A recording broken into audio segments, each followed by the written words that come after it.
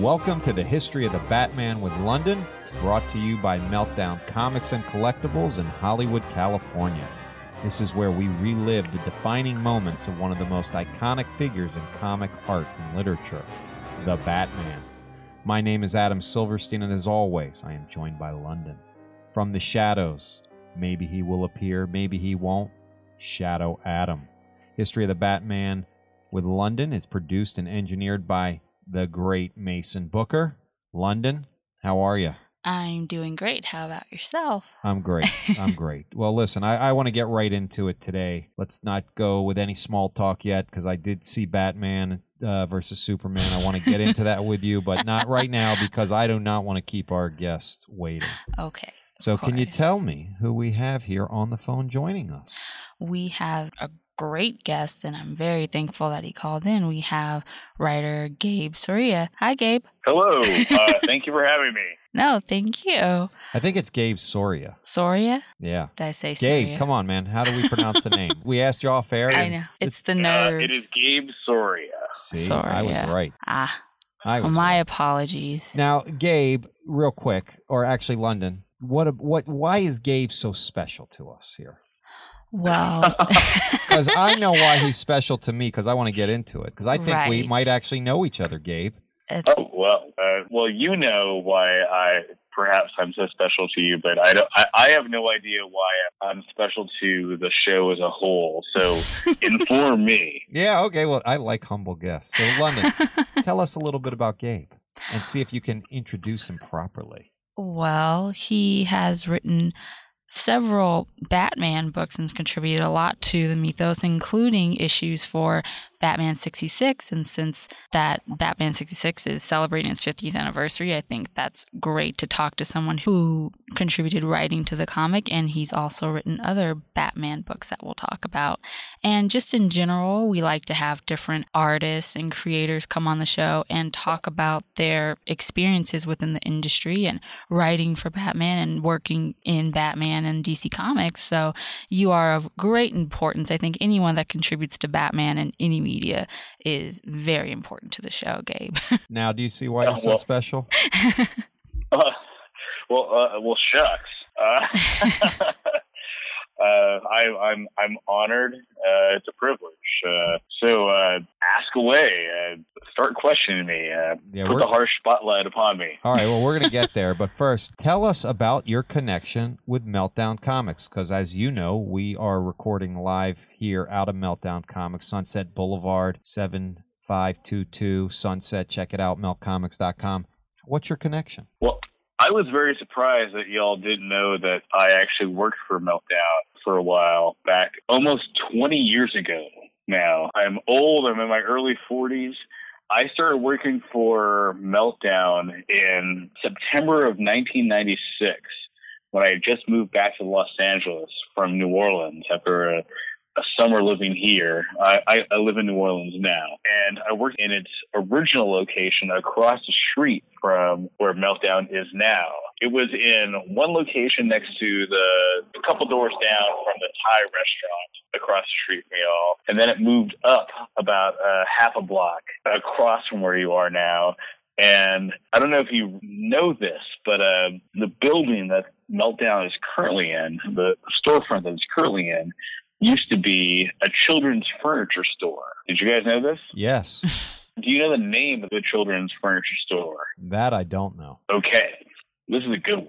We used to marvel at the building you guys are in right now because it was, no joke, called Sid's Furniture Store.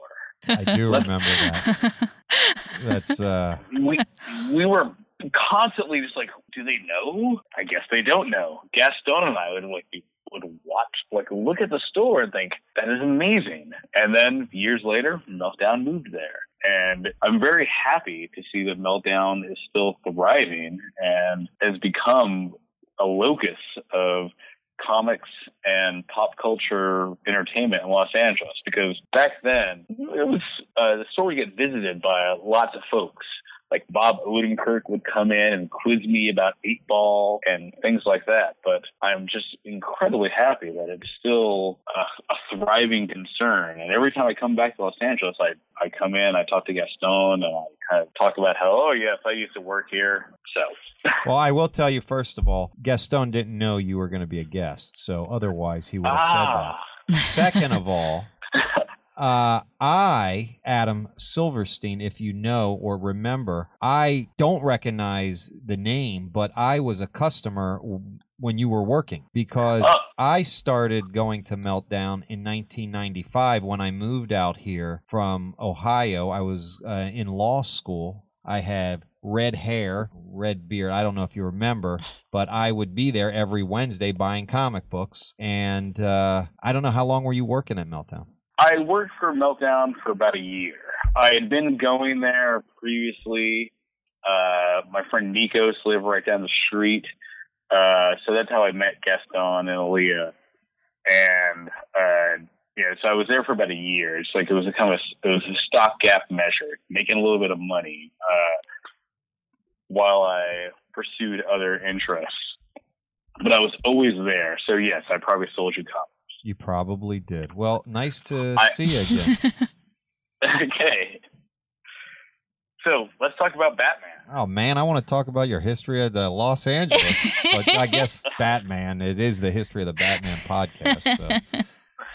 Well, I guess we can start with just you and comic books. Have you read comics your whole life, or is it just a newer hobby? Oh, no. Comics have been a part of my life ever since I have any sort of memory of anything. As far as I know, I was reading comics from when I was able to read. I have an older brother, Matt Soria, who was really into comics, and I have very intense and just very acute memories of reading comics in the 70s. Like, I was born in 1973. I started reading very early, according to my mom. So around about 78, 79, I was reading a lot of comics. There were a lot of comics around the house. My brother had comics. So I was always very, very, very into DC and Marvel stuff. And yeah, I can't actually remember a time in my life when comics weren't a major influence in what I was doing and what I was reading. That's awesome. It's always great to hear when people are writing and doing comics that they've had like a long history with it personally, because I'm sure that makes the work you do writing comics even more fun. Oh, certainly. The very idea that I write comics nowadays, I am by no means, I don't consider myself a successful writer of comics, but the very fact that I have been able to write some comics, especially comics about characters I loved as a kid, will still give me pause to this day. I don't quite believe it. What were your some of your favorite, I guess, DC? Do you remember like the ones that you grew up with? Was Batman one of them, or were there other characters or books? Well, Batman certainly was a major character that I loved growing up. I was when thinking about talking to y'all, I started thinking about some of the Batman comics I loved or really affected me as a kid. And I actually zeroed in on a run, I guess it would have been in 1978. Like writers like Len Wein, Steve Englehart. Actually, I'd love to ask Len Wein or Len Wein, like how I pronounce his last name. But Detective Comics in 1978, I realized, completely destroyed and shaped my world. It's researching this. I was like, oh yeah, these are all the stories I love. Like the the Jokerfish stories and the Clayface stories and Detective Comics in '78 were all things that just like really just like warped my mind. What was it about those stories that really got to you?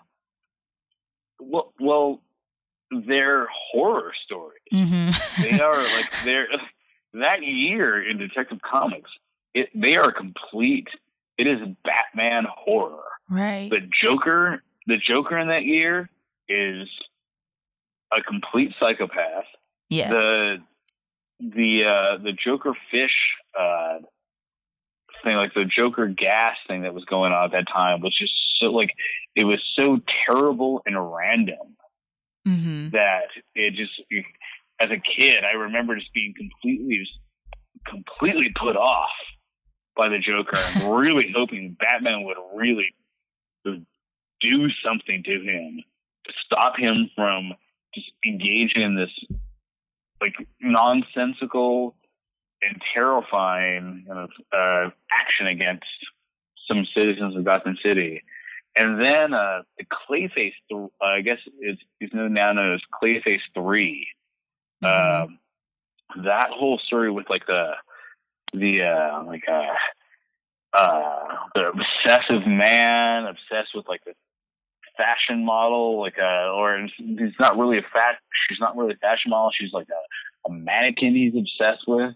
That stuff, really, just God, I can feel the chills that I had as a kid reading these stories, not understanding them at all, at all.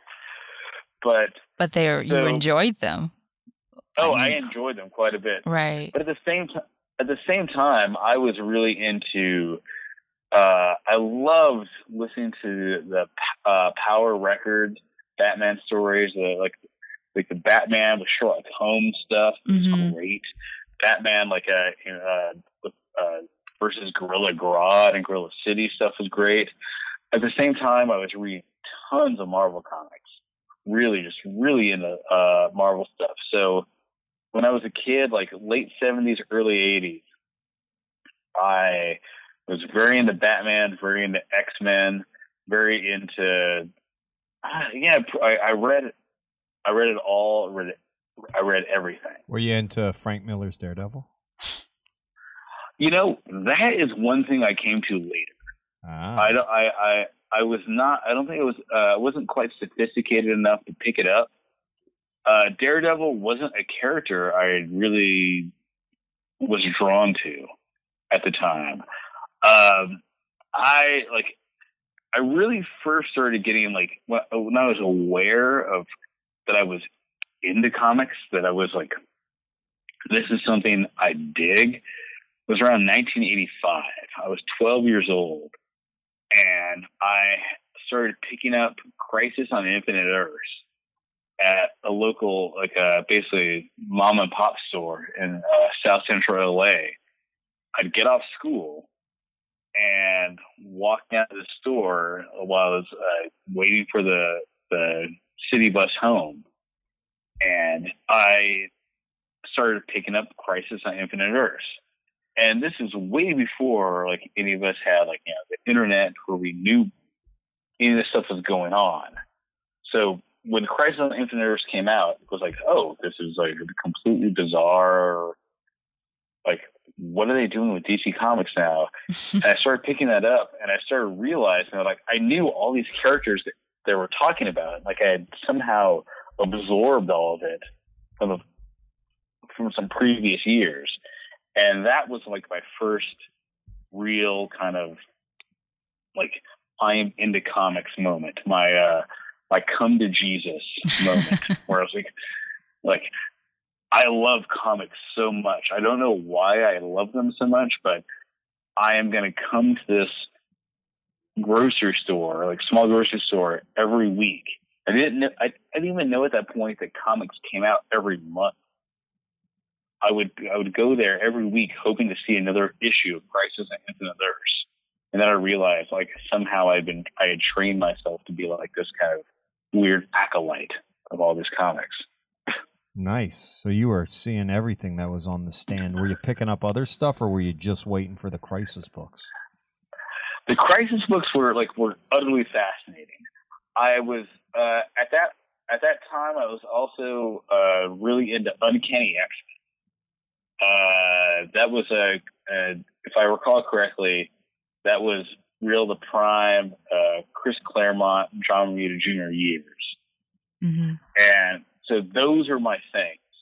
And that and John Byrne's Alpha Flight. Oh, those were like the comics of those of around then. That's all I wanted to read. I wanted to read Crisis. I wanted to read Alpha Flight, and I wanted to read Uncanny X-Men. I might be like conflating years and pushing them all together in my old age, but that's what I remember being into at that time. That and Captain Carrot and the Amazing. I was going to ask you about that. I was going to ask you because at that time I was into that. I mean, also around that time is like when the Ninja Turtles first came out, and then Usagi Yojimbo first came out, and there was this whole animal, I guess genre that had just touched everything. I mean, Peter Porker, the Amazing Spider-Ham, also was out during that time. But to me, the best Captain Carrot, and I'm sure you will agree. If you don't, then I won't believe you. But when they met the Just a Lot of Animals, and there was and Bat Mouse and Super Squirrel. And Green Lantern or whatever. Green Lambkin. Yeah, Green Lambkin. Yeah. Yeah. That era in Los Angeles is also an amazing era for comic book conventions, because I don't know if y'all go to these conventions now, or they're still going on, but around about that time was when I started going to the Los Angeles Comic Book and Science Fiction Convention. The one down at the Shrine. Yes. Back then, in 85, was being held at the Ambassador Hotel on Wilshire, which has since been demolished. That was the hotel that Bobby Kennedy was assassinated in. But back then, it was an incredible hotel. And I would either ride the bus down there by myself, or my mom would take me, and I could go and get Stan Sakai to do a drawing for me of Usagi Yojimbo. I saw Patrick Stewart do a workshop of what would later become his incredibly famous and renowned one-man show of A Christmas Carol. Like incredible stuff.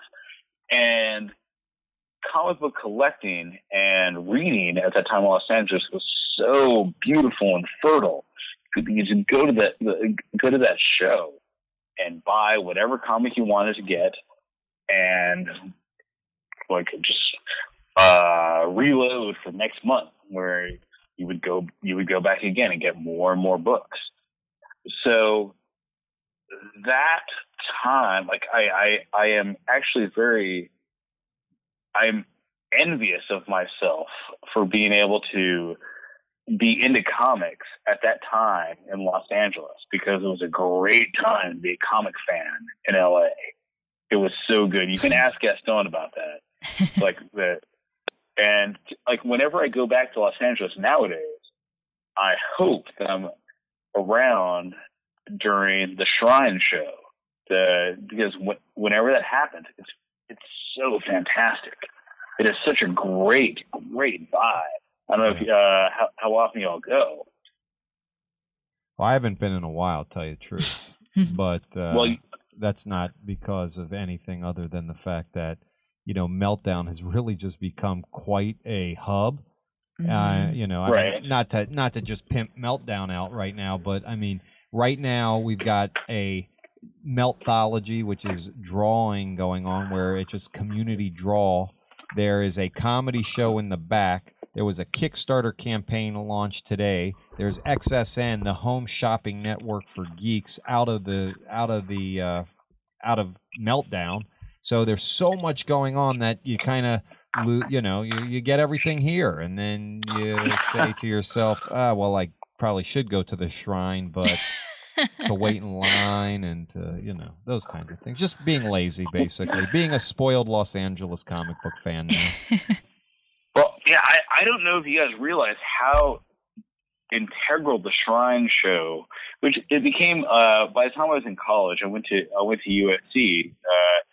By the time I was in college, it was entrenched at the Shrine, and that show launched and was so integral in so many kind of just genre properties. I hate talking about like that, a genre property, but the Shrine show was where you went to get cool buttons and free posters, and that's where I first saw. We'll bring it back to Batman.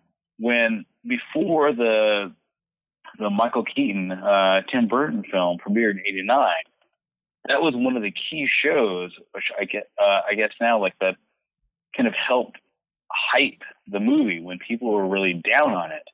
And I remember going there and seeing a 20-minute presentation on this film that was currently in production, and being completely blown away with a whole audience of folks. The Shrine show, are you all familiar with the film Galaxy Quest? Yes. The show they're at is the Shrine show. It's that convention. Okay. That's what it's meant to be. It's like that whoever wrote that or did the production design or it was based off of that. It was based on that vibe. So sweet. That's the Shrine show. But you guys probably want to talk about Batman or something. No, it's fine. You're yeah, you can talk about what. But by the way, where are you right now? So you're not in Los Angeles. Where are you? No, I'm in New Orleans, Louisiana. I was born and raised in Southern California. I was Redlands and Los Angeles. That's where I'm from. But I haven't lived in LA since '97. All my family is still there. I come out frequently. But since '97, '98, I've lived in New Orleans, Austin, New Orleans, Brooklyn, New Orleans, Brooklyn, and New Orleans again. So I'm here in New Orleans right now. I am coming to you live from right up at St. Claude Avenue, near the Industrial Canal. Well, we're very happy to have you. I love New Orleans quite a bit. It is next to Los Angeles, it's my favorite place in the world. And next to Los Angeles and New York. Okay. Well, you've said that you definitely have a long history of comics. So when did you start writing comics? How did you break into the comic book writing? Did you know you wanted to write comics? Did you write beforehand, other things? How did all that start?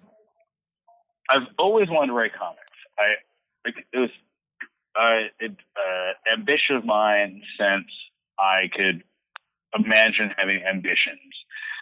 When the Marvel Tryout book came out, I remember I wrote a script for the Spider-Man thing and that. I sent it in to no response.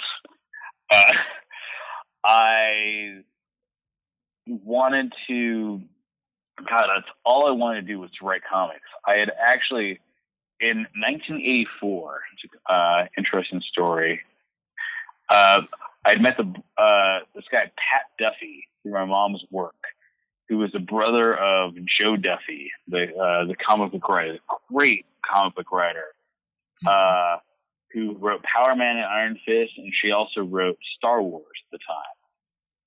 I almost went out to New York for a summer to hang out with her because, Pat was like, "Oh, go hang out with my sister. She'll take you to the Marvel bullpen." Never happened, but and to this day I regret that. Because what stories I could tell about that. I know when I was 11 years old, I hung out in the Marvel bullpen. But in my late teens, I started doing music journalism, like kind of accidentally. I'm really into music as well. So I started doing music journalism, and that basically I did that for all of my 20s. And when I moved to New York in the early aughties, I got a job writing for and editing a comic book website. And while working there, I met a lot of the New York comic book folks. New York is a hub of comic book writing, comic book art. And I started interviewing a lot of folks, going to a lot of parties. And I met a gentleman by the name of Dean Haspiel, who, if your listeners don't know him, is one of the greats. He is one of the great comic book writers and comic book artists of the last 20, 30 years. And Dean and I always talked about comic book ideas. And one day he told me that he was going to a meeting with a woman named Joan Hilty, who was at that point an editor at DC Comics, and he wanted to talk about some ideas. And I happened to mention to him, like, I've got this idea for a Batman story where it's just 20 pages of death traps. And Dean said, I'll mention it to her. And later that afternoon, I remember Dean sent me an email saying, Joan loved the idea. And that was my intro into the comics writing world. I happened to just by chance be able to sell an idea to an editor at Batman Adventures. Right. So, and that was the first thing I ever did. And it was a super meta story. Mm-hmm. And that's basically what I've done with Batman ever since I've been writing comics. I've just done meta Batman stories. Right, and that was Batman Adventures in #9 that came out around 2004, right? Yeah, that's a really great story, by the way. I love the Batman Adventures publication in general, and that's a really great story because you can see all the different villains, and like you said, it's all about the trap, so it's very cool. But that's great that's the story you thought of, or you had the idea for it, and they embraced it so much to let you write it. So that's great.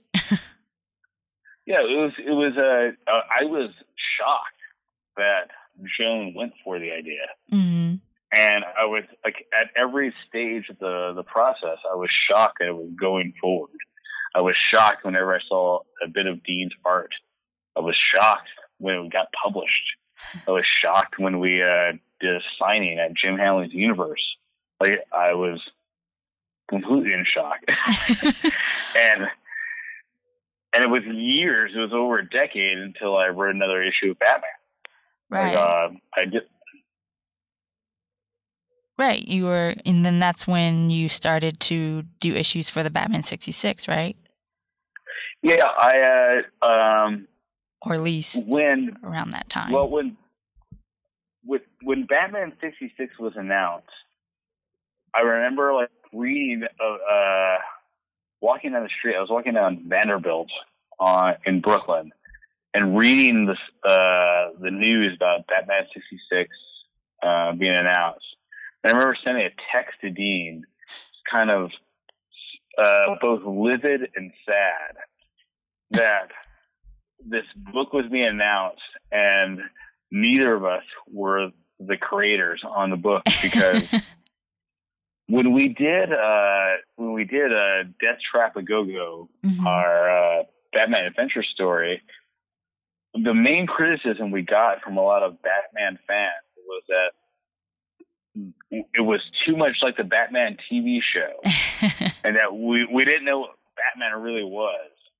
And which is a point I partially agree with. It was it was like the Batman TV show. I do know who Batman is, or what Batman can be, But Right. I really wanted to write something that was a tribute to the show, which I loved. Right. And, I was going to ask, were you a fan of the show? Did you watch that? Oh, God, yes. Yeah. Oh, yes. Oh.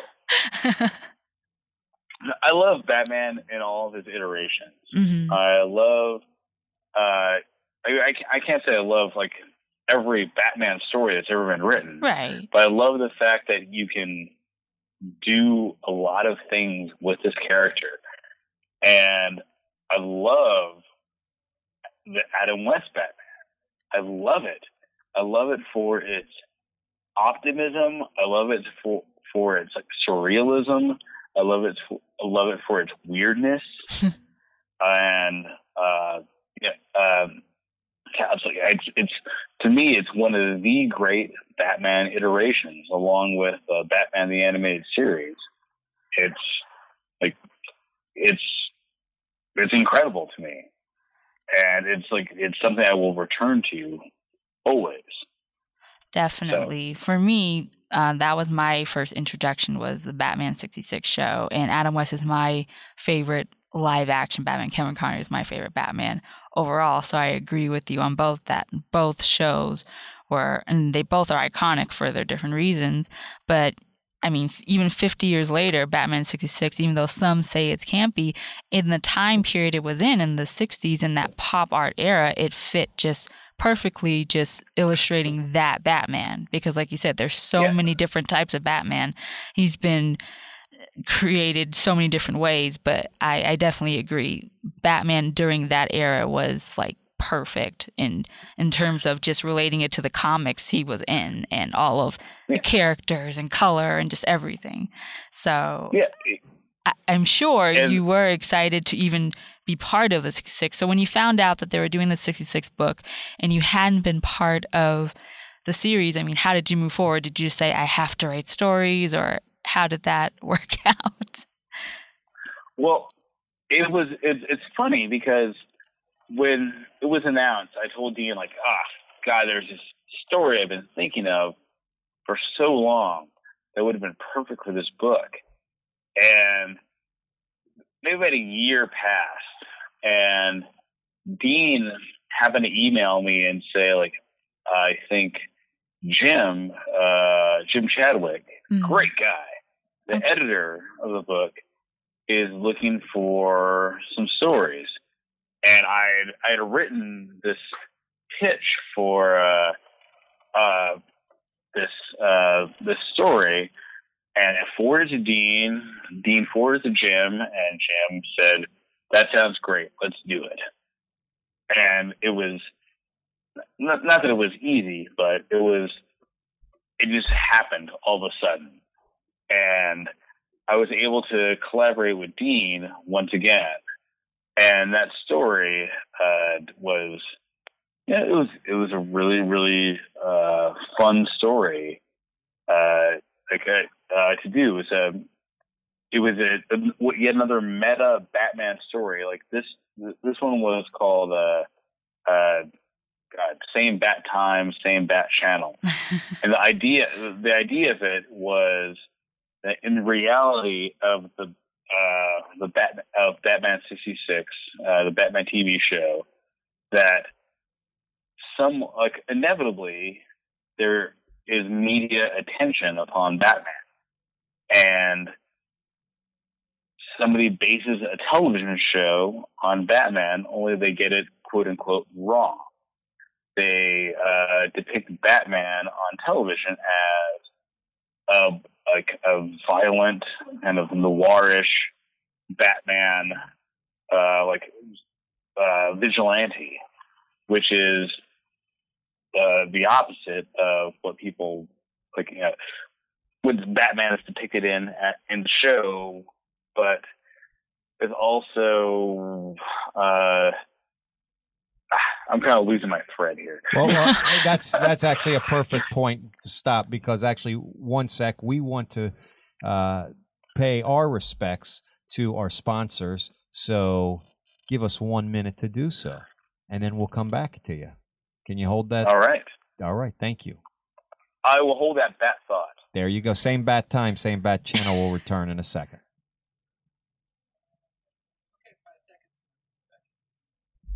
All right, we're back. We're back. That was it. So let's pick up that thread there, London. Right. So, Gabe, you were talking about one of your stories for the Batman 66 series, the Same Bat Time, Same Bat Channel. And I've actually read that story, and that was really fun, actually. Oh, thank you. You flatter me. I also enjoyed one of, well, you've done several stories, but I liked your Bad Men. It was a parody on Mad Men, right? Yes. Right. And it was like Penguin and Joker and like Riddler and Catwoman, and they all like kidnapped these advertisement men to redo their image. And I always kind of liked that just because it puts in, it's a parody of Mad Men, which is in the same era and the same decade. And it almost made me want to ask you, were there other, I guess, influences besides just the TV show and its vibe and its theme that you got to writing the different stories that you did? Were there any comics or any other media? Because I know, of course, the basis for the 66 publication is to bring to life that TV series. But were there any other influences that you had when you were writing these stories? Well, certainly. Well, I'm a student of history. Mm-hmm. So every single thing I wrote for Batman 66 was not only influenced by the show itself, but the time. So Same Bat Time, Same Bat Channel was influenced by my interest in television of that era, and also the idea of Batman like having kind of multiple identities, multiple iterations. Bad Men was influenced by not only like this, the idea of like the perception of villains and the perception of heroes in Gotham City was also influenced by the show Mad Men. The other Batman 66 story I wrote, the Short Halloween, which was about kids acting like Batman heroes and villains, was influenced by the Halloween culture of the decade, like the merchandising of Ben Cooper style masks, the plastic masks that kids would wear, mm-hmm. and the way they would, like in the 70s when I was a kid, the way they would basically play act being heroes and villains. It's a there's so much, like everything I wrote for Batman, I've written for Batman has been just kind of complete, like wrapped up in these, not only the Batman itself, but the pop culture influences around Batman. Does that make? I don't know if that makes any sense. No, it definitely does. Especially, I mean, like I said, I think when I think of Batman 66 and the 60s in general, pop art is very important to me. It's one of my favorite, just that whole movement. And that's probably why that series is one of my favorites, because I think that embodied the culture that surrounded it, probably one of the best within all of its history and in DC Comics' media. So that's why I've loved all of the Batman 66, that whole run, because it just, like I said, it totally embodies that decade, that era, and especially the show. I mean, I was so excited when I first heard that there was a comic based off of the show, and especially since the merchandising just kind of started coming in the last couple of years and everything. So I'm sure as a fan of the show, you were just excited to be a part of bringing that to comics. Well, it's also it's very exciting and very heartening that the show is getting more respect now, because for a while for many years, the show's name was Mud. If you mentioned that you liked the show, then you weren't a Batman fan. You weren't a real Batman fan. Yeah. And that was always really sad to me, that a lot of Batman fandom was so kind of navel gazing that they didn't realize that, or couldn't understand or accept that Batman was very, very much a legitimate part of the mythos. And you could not be into it, and that's fine, but saying that it wasn't really Batman was so bizarre to me. Right. And so sad. Yeah, and I think it's because with the modern Batman, like through the early 2000s and forward, everyone is used to this kind of dark interpretation, which is why when you said that, when you kind of got a little bit of criticism for your Batman adventure story because it was a little bit lighter, I suppose, than the other current comics in Batman Detective Comics, and especially when the Nolan movies came out and everything, I think a lot of people who were just used to those books maybe didn't see that there were other types of Batman, especially the 66 Batman. So I really think it depends on what Batman media you were exposed to, and then you may think that, oh, that's not really Batman because he's not like I see him in this show or in this comic. But Batman 66 and all of the other Batmans are just as important as the recent ones. Yeah. It's all Batman. It's all really Batman. I'm like, Batman, I guess it's a very Walt Whitman thing, but like Batman contains multitudes. There are so many Batman ideas. It's such a very powerful archetype that you can do anything with it. People will know when it's phony and when it's not right, but I love the Batman 66 stuff. I love it. I love it to death. Jeff Parker. Let's give props. Yes. To how that dude killed it with that series. Definitely. I'm very jealous. I wish I had been the primary writer. But I ain't hating on the dude. The dude did really amazingly good job. The entire creative team on that book, artists, all of it, just amazing. All came together just amazingly. Yeah, I don't know. Speaking of creative teams on the book, mm-hmm. It really hasn't. I guess it hasn't really been talked about, but Ty Templeton, yes, who I collaborated with on Batman. One of my claims to infamy will forever be that I possibly gave Ty Templeton a heart attack over the course of doing our story. And this is what happened. Okay. The Batman story was a 10-page story. Very in and out very quick. Right. I'd gotten the inks of the first 5 pages, and I had looked at them and sent a couple of very minor corrections to Jim, the editor. And Ty was like, yeah, I'll do them. Cool. Very good. That night, apparently while working on these corrections I suggested, Ty had a heart attack at his drawing desk. He was in the hospital for a little while, a couple weeks. Oh, wow. I'm sitting there thinking, holy shit. Pardon my language. But holy shit. I gave Ty Templeton a heart attack. Asking for some corrections.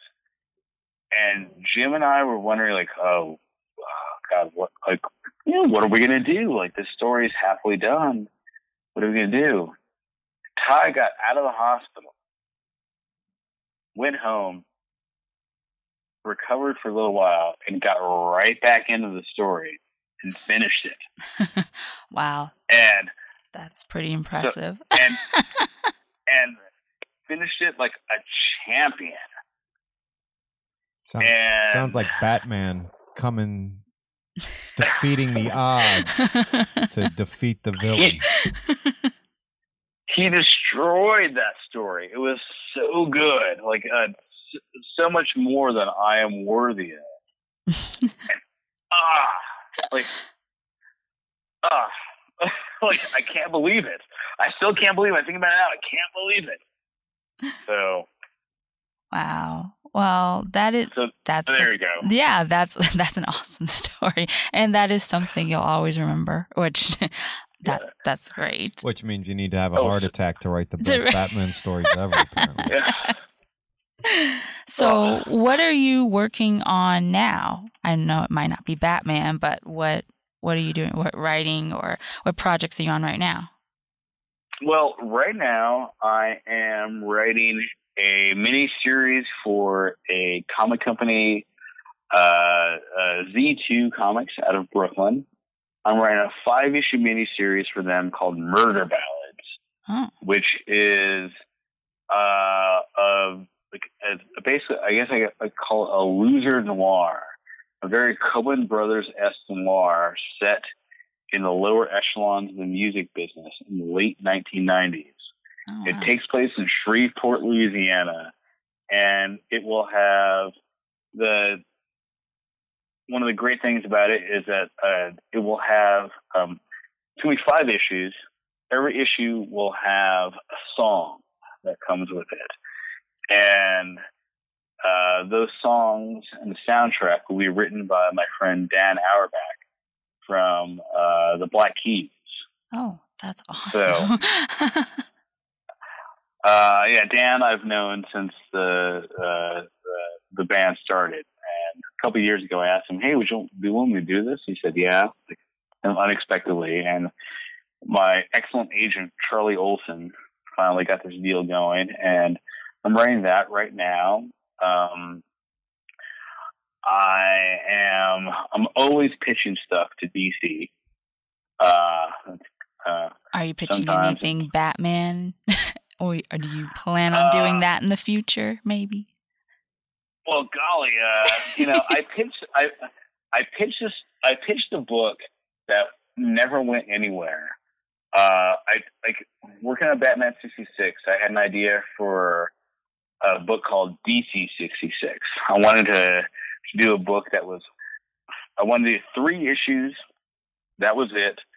Online, maybe in print. That was kind of a DC Elseworlds thing, set in a world where there were more DC television shows that premiered that fall. Oh, that's really cool. I wanted to do. I pitched them a story where I wanted to do a Teen Titans thing that was kind of based on the Monkees, okay. which premiered in the fall of 1966. I wanted to do a Doom Patrol, which would have been kind of slightly modeled on Mission Impossible, which also premiered in the fall of 1966. And I wanted to do a Legion of Superheroes, which would have been kind of based on an Irwin Allen time tunnel sort of thing, which also premiered in the fall of 1966. Right. That went nowhere. I love that. Definitely, so, like you said, it really puts the history into DC with those. That sounds really cool. Well, maybe one day in the future they'll pick it up, and I would definitely read that. It would have been great if it had been released this year, right? But 66. Yeah. I had a lot of Batman 66 pitches that went nowhere. I pitched a lot of other Batman stuff that went nowhere. So I have no DC comic stuff going on right now, much to my chagrin. I would love to work more with them. I'd love to do Marvel work as well, but right now I'm focusing on the murder ballad stuff. And when will that be out, or is that out? That'll be out this October. It's a 5-issue miniseries, so October through February. Apparently, a deluxe hardcover will come out next April. Nice. And apparently, a soundtrack, the collected soundtrack, will come out for Record Store Day next year. I think, maybe. I don't know. Oh. Don't quote me on that. Don't quote you. Although now I am permanently quoted up on it because it's in the podcast. Well, Gabe, how can people follow you? I mean, right, and keep updated with this and all of that. Yeah. Unfortunately, I don't have a permanent website because it's one of those things I think I should do and I never do. But you can follow me on Twitter. My Twitter handle is at bitchinville.com. Already followed you. Me too. Oh, thank you. BITCHINVILLE